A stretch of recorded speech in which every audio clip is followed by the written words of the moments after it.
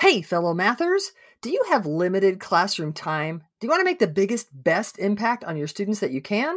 Then you need to start here with the Math is Figureoutable Challenge. It's 3 one-hour sessions of the quickest and most powerful ways to reach the most students with the most math. We're having special guest Jenna Laib. Mark your calendars for May 15th through 17th at 7 p.m. Central and watch this space to find out when registration opens. If you can't make those times, you'll want to register anyway so you can get access to the session recordings. And now, on to the episode. Hey, fellow mathematicians! You're listening to the podcast where math is figureoutable. I'm Pam. And I'm Kim.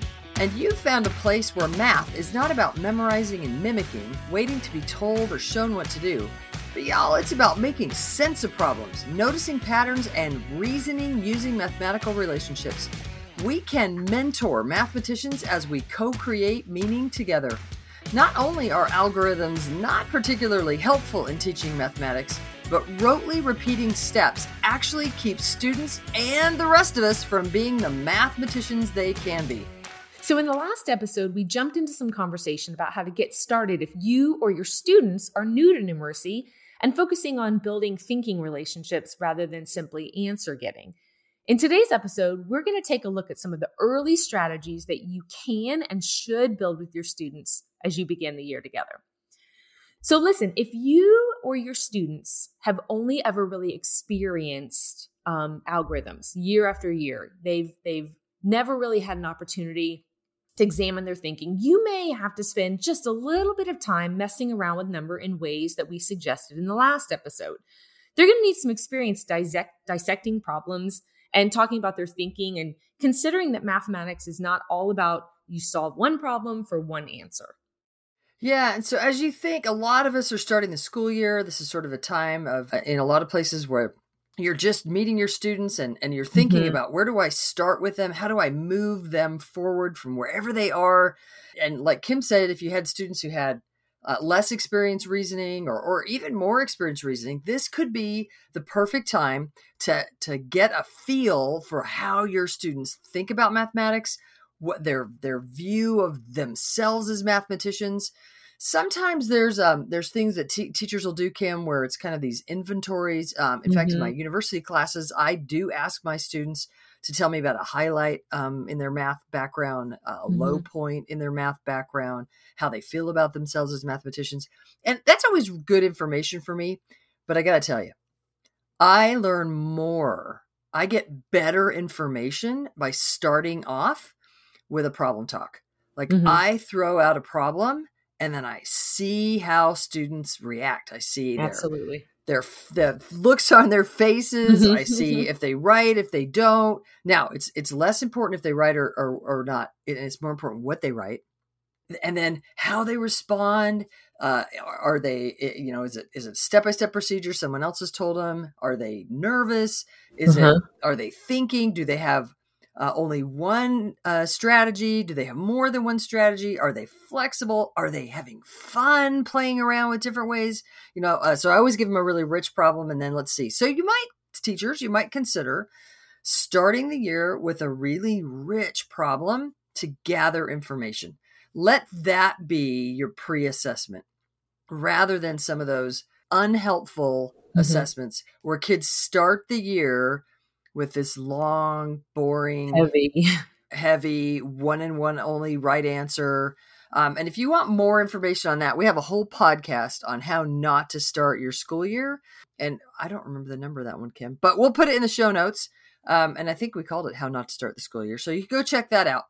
But you could start with a problem talk to gather some information. So then where do you go now that you kind of have a feel for if your students are thinking, reasoning, if they only have one strategy, if they've got some numeracy behind them, then what? So let's talk today about early strategies. We had a podcast not too long ago.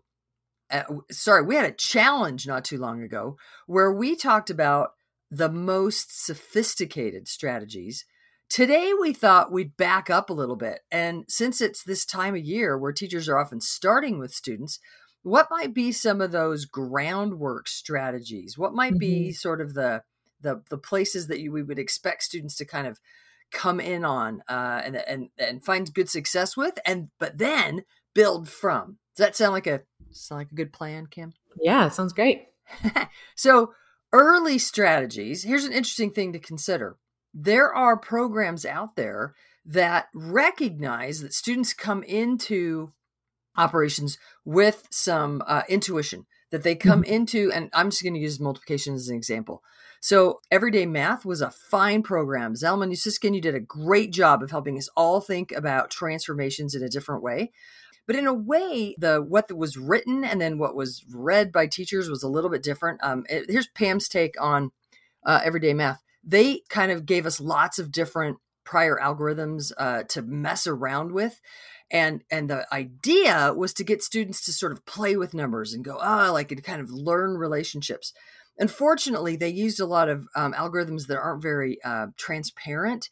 And so, students kind of played around but teachers read it as, we used to have students rote memorize this one algorithm, now have them rote memorize all these other algorithms. And teachers kind of got lost in the weeds. Students got lost in all the memorizing. But then they made this other sort of interesting decision, which was to say, our preferred strategy that we want all students to kind of like make sure they have, and then we're good enough if they have that. They kind of ended with, I would call, the partials. So partial sums, partial differences, partial products, partial quotients. Then they were like, okay, as long as students understand those, then we're good to go.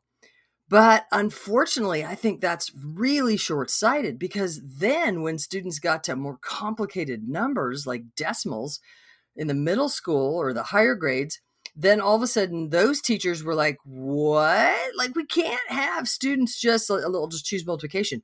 We cannot have students just doing partial products with decimal multiplication because it's way too inefficient.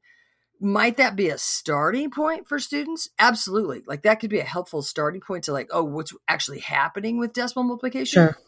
But boy, we can't end there, because then it left teachers who are teaching decimal multiplication, it left them kind of throwing their hands in the air going, well, if you never learned the algorithm for multiplication, I guess I'm going to have to teach it to you now so that then you can move the decimal at the end so we can be successful with decimal multiplication.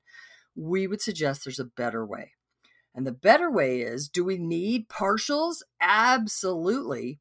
But then we need to move them not to the traditional algorithms. We need to help students construct more and more sophisticated relationships. And you might be like, Pam, what are all these strategies? All right. So we have put out, you may have heard, this wonderful free ebook. I'm so excited, Kim, that we created this ebook. Yeah, everywhere I go, I'm telling people about this ebook. It's free. It's free. And it took us a while to create it because we really wanted to make sure that we had the necessary stuff in there to help teachers really think about strategies versus algorithms. What's the difference? And models versus strategies. What's the difference? And then how do we bring that all together? And what are the major strategies represented on the major models for each of the operations? And so if you have not downloaded that yet, y'all, what is happening? If maybe you just joined the podcast, well, welcome. And so download this free ebook, and then we'd like to talk about those beginning strategies today, and we'll reference that ebook. So if you haven't yet, download that free ebook at mathisfigureoutable.com/big. Yep, that was the URL we chose because we know that this is a big ebook and can be really, really super helpful. So mathisfigureoutable.com/big. Download our free ebook, and I think, in fact, what did we even call that? I'm opening it up so I can, because I forget the name. Oh yeah, we called it Major Strategies. At least that's the name on the thing. Okay, so when you check out this big ebook, you'll notice that we have, like I said, a page on strategies versus algorithms and a page on strategies versus models, and then we'll go through the 4 major operations, and we outline kind of in order. So in case you didn't know, for each operation, there's a page, and on that page, there's sort of an order of strategies from less sophisticated, kind of the beginning, the entry strategies, to more sophisticated, where we kind of want students to end up. So teachers, if you're working with your students in addition and you're looking at that page, you'll notice that the very first strategy we call splitting by place value. And y'all, another way to talk about that is that's partial sums. We're looking at sums because we're looking at additions. We're summing numbers up. And as we are summing them, that beginning thing that often students will do naturally, if we don't superimpose, if we don't force a traditional algorithm on them, students will start naturally splitting by place value. They will sort of think about things like 48 and 29. They'll think about 48 and 29 as 40 and 20. They'll sort of pull those 10s together. What was left over? Oh yeah, the 8 and the 9. They'll pull that 8 and the 9 together from the 48 and the 29. So now they got the 40 and the 20 together to make 60. They've got the 8 and the 9 together to make 17. And now they're thinking about, all right, 60 and 17. That is brilliant thinking that we want students to mess around with. How do they think about pulling those 10s together? How do they think about pulling those 1s together? And then pulling those, then the 60 and the 17 together to get 77. So that's an example of a starting place, not an ending place, everyday math, but a starting place. Right. And research has proven that if we haven't superimposed, we haven't forced students to start with the ones place. So think about the traditional algorithm. If we line those up, 48 and 29, students are going to start with those tiny numbers, the 8 and the 9 first. But that's not students' intuition. Intuition is to start with what the numbers are made of, the 40 of the 48 and the 20 of the 29. That we want students to do that. We want them to mess around. That's going to help students reason about place value. They're not just thinking about digits, columns of digits, but they're thinking about the big numbers, 40 and 20, and having to make sense of those and grappling with those big numbers. Brilliant place to start. Though as you're looking at that free ebook, then you'll notice that after that we want to nudge students to keep one add-end whole. We give Kathy Fosno a lot of credit for helping us really think about this idea that we can start with less sophisticated strategies and then keep one add-end whole and do something with the other add-end. And so, for example, we keep one add-end whole and we can add a friendly number. So take that other number and decompose it into a friendly number and then whatever's left over. So add that friendly number part of it. So for example, in 48 and 29, we're going to add 48 and 20. And then sort of once we've got that 48 and 20 is 68, then we can kind of mess around with the leftover 9. And that's really not so important, but we've kept one add-end whole and then we've added a friendly number. But we can also keep one add-end whole and get to a friendly number. We can start with that 48 and then get to that friendly 50, just add the 2 to get to the 50, and then add what's left over. So this idea of keeping one add-end whole is more sophisticated, and it requires a little bit of pre-planning, a little bit of anticipatory thinking. And then to really bring in pre-planning, anticipatory thinking, that's when we start thinking about, if I can just give and take a little bit, then bam, I can do something where I can create an equivalent problem that's easier to solve. And whenever we create an equivalent problem that's easier to solve, boy, we're really dealing with the most sophisticated strategies for those operations. So for addition, we really do want to give students, as you're starting out the year, it's a perfectly fine place to start, to have students think about place values and mess around with splitting by place value. That's a great place for an addition start. Now, when you get to subtraction, Kim, people might find it interesting that we don't actually suggest that you do a lot of partial differences. Right. Correct me if I say this wrong. If students are messing with partial differences, we will support them. We will help look at their work when they sort of mess up or whatever, and we'll help question them through and, help them decide kind of how they're handling that. But in class, we're going to actively support that. We're just going to think about first removing. And so if I've got a problem like 56 minus 29, I'm going to think about 56 subtracting some version of 29. I'm going to start with that 56. I might subtract 20, right? Remove a friendly number. What's friendly in 29? I might just subtract 20. I also might subtract 2 a friendly number. Well, 52 or 56 subtract anything. I might just subtract the 6 to get to 50. And then subtract the rest of the 29. I might do the over strategy, which I don't think I mentioned in addition. Over strategy in addition is a version of adding a friendly number. We just add a bit too much. So similarly, when we're subtracting, removing over strategies, removing a bit too much, removing a friendly number that's too much. But all of those sort of come after we kind of just like, let's just start removing, let's think about minus, subtracting from a number. And then kind of like, what's your gut instinct? What do you want to remove? What's a friendly thing to remove? Either removing a friendly number or removing to a friendly number. That's kind of the start place for subtraction. Then later we'll get to the more sophisticated strategies, like thinking about the relationship between addition and subtraction and finding the difference. That comes fairly quickly, but we want students to understand removal, and then we also want them to understand that they can think about subtraction as difference. And then later, the most sophisticated subtraction strategy, finding that equivalent problem, that comes later, where we use constant difference. So as you begin with students with subtraction, really help them think about subtraction and what would be friendly to remove. Can I jump in for just a second? Before Absolutely. You move on?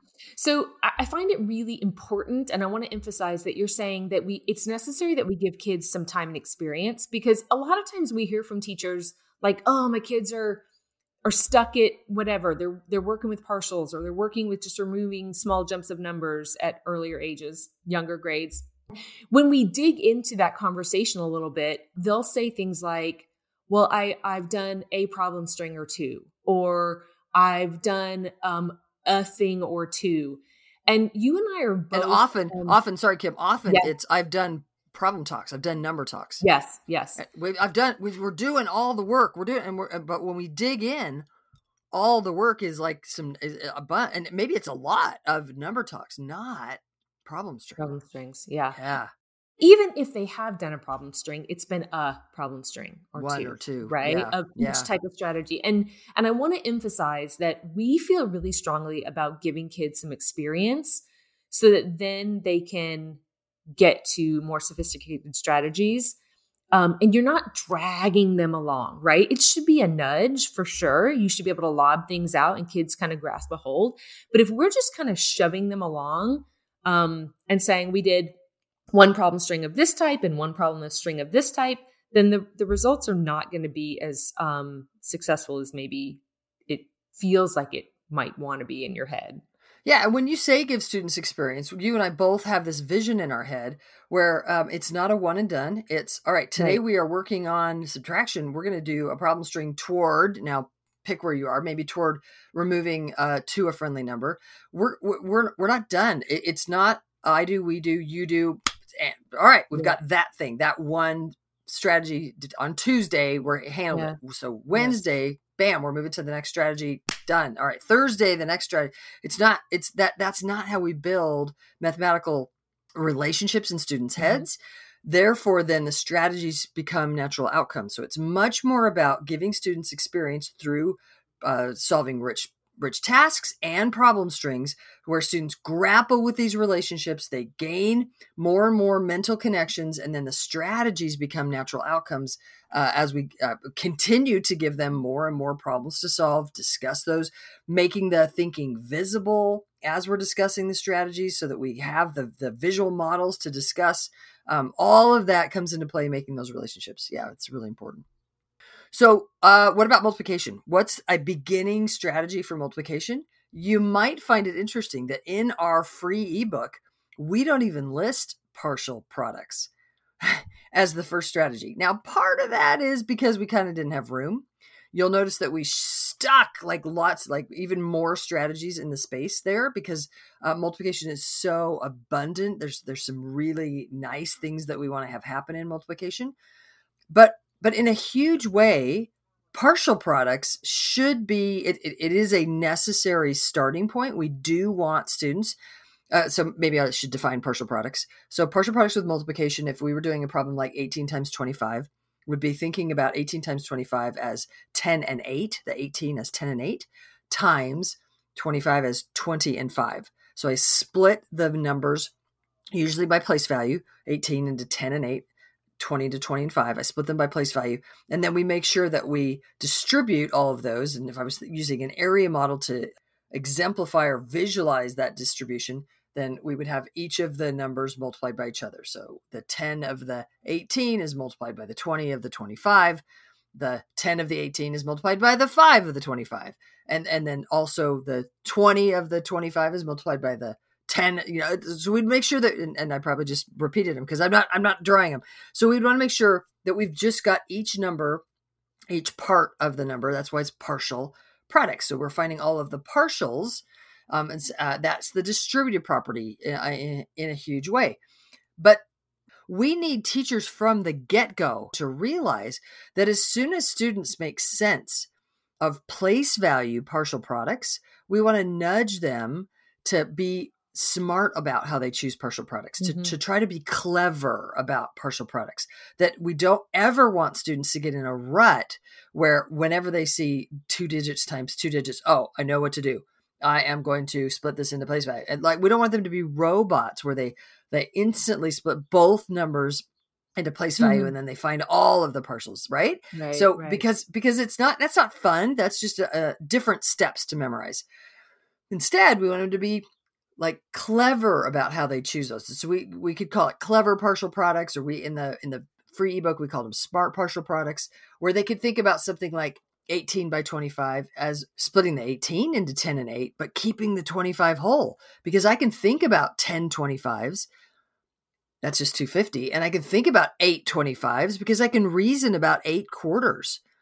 And I can find that as 200. And then I don't have to split the 25 into 20 and 5. I can keep that 25 whole. And whenever we can, we want to have bigger, fewer chunks. That's more sophisticated. And that involves a little bit of anticipatory thinking, that we're sort of looking at the problem. We're asking ourselves, ooh, how can I mess with these numbers? What can I do? And we want to encourage students to do that from the get-go. So that's going to be our beginning multiplication strategy. Smart partial product, clever partial products. Cool. What about division? So with division, we actually are going to suggest that a beginning place for division is to think about division multiplicatively. Think about division as the missing factor. And how can you find a missing factor? You can kind of multiply up. You can take that factor that you know and multiply up until you get to the product, or if I was to use the division words, we have the quotient and we don't have the quotient. We have the dividend and we have the divisor. That divisor is kind of that, we have kind of the factor that we have. And we don't have the missing factor. We don't have the quotient, but we have the dividend. We have the product. So we could kind of multiply up to find that missing guy. And that could be a really nice begin that we can have for division. And then, of course, we want to get more sophisticated with division. But in a huge way, when we start division, really consider, teachers, that we want to build the multiplication strategies a lot as we're making sense of division problems before we ever then go straight to straight division. Kim, would you agree with that? Yeah, absolutely. I was going to say, I'm so glad that you mentioned how much work you'll do with multiplication before some of the more sophisticated division strategies. And that includes making sense of division problems, so that we're reading both multiplication and division word problems and scenarios and situations and contexts, and we're making sense of what's happening. And we're really reasoning in a huge way multiplicatively. We're thinking about multiplication to solve the problems. And as we do that, we get better and better, and we do more and more problem strings to get all of the multiplication strategies under our belt. And then we turn to get to more and more sophisticated division strategies. So that's a way of kind of thinking about structuring the timing for division strategies. So remember, these are beginning strategies that we are thinking as you start the school year. It's great for students to spend some time here, but don't pigeonhole them there. Like, we want to be promoting the more and more sophisticated relationships with teachers. It's so important to know your content, know your kids, know your kids. Dive in, give them questions, start doing problem strings, figure out where they are, but know your content, know this landscape of these strategies so that you're always nudging individual students forward.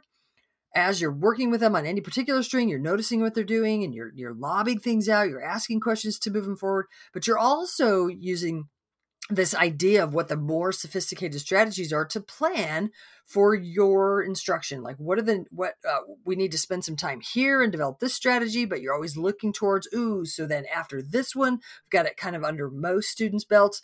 Now, what's the next strategy that we're going to do problem strings to help develop those relationships towards? So it's not just about number talks. It's about construction. We need problem strings to really help students construct the more sophisticated relationships, which then make the more sophisticated strategies become natural outcomes.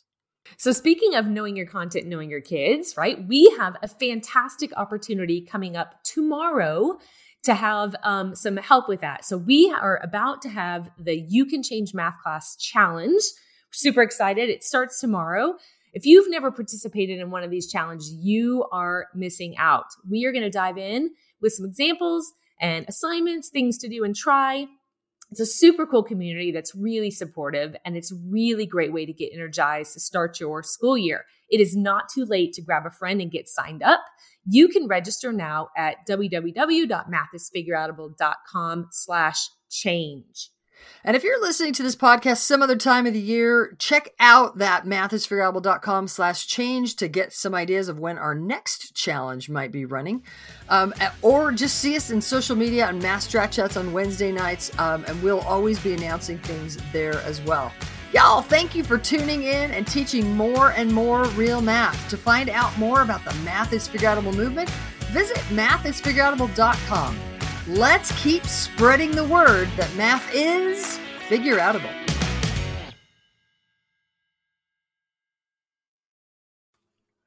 Thank you for listening and making math more figureoutable.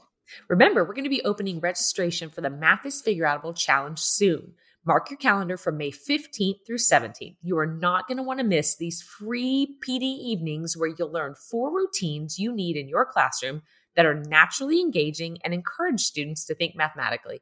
And remember, if you can't make those times, registering gets you access to the recordings. Keep making math figureoutable.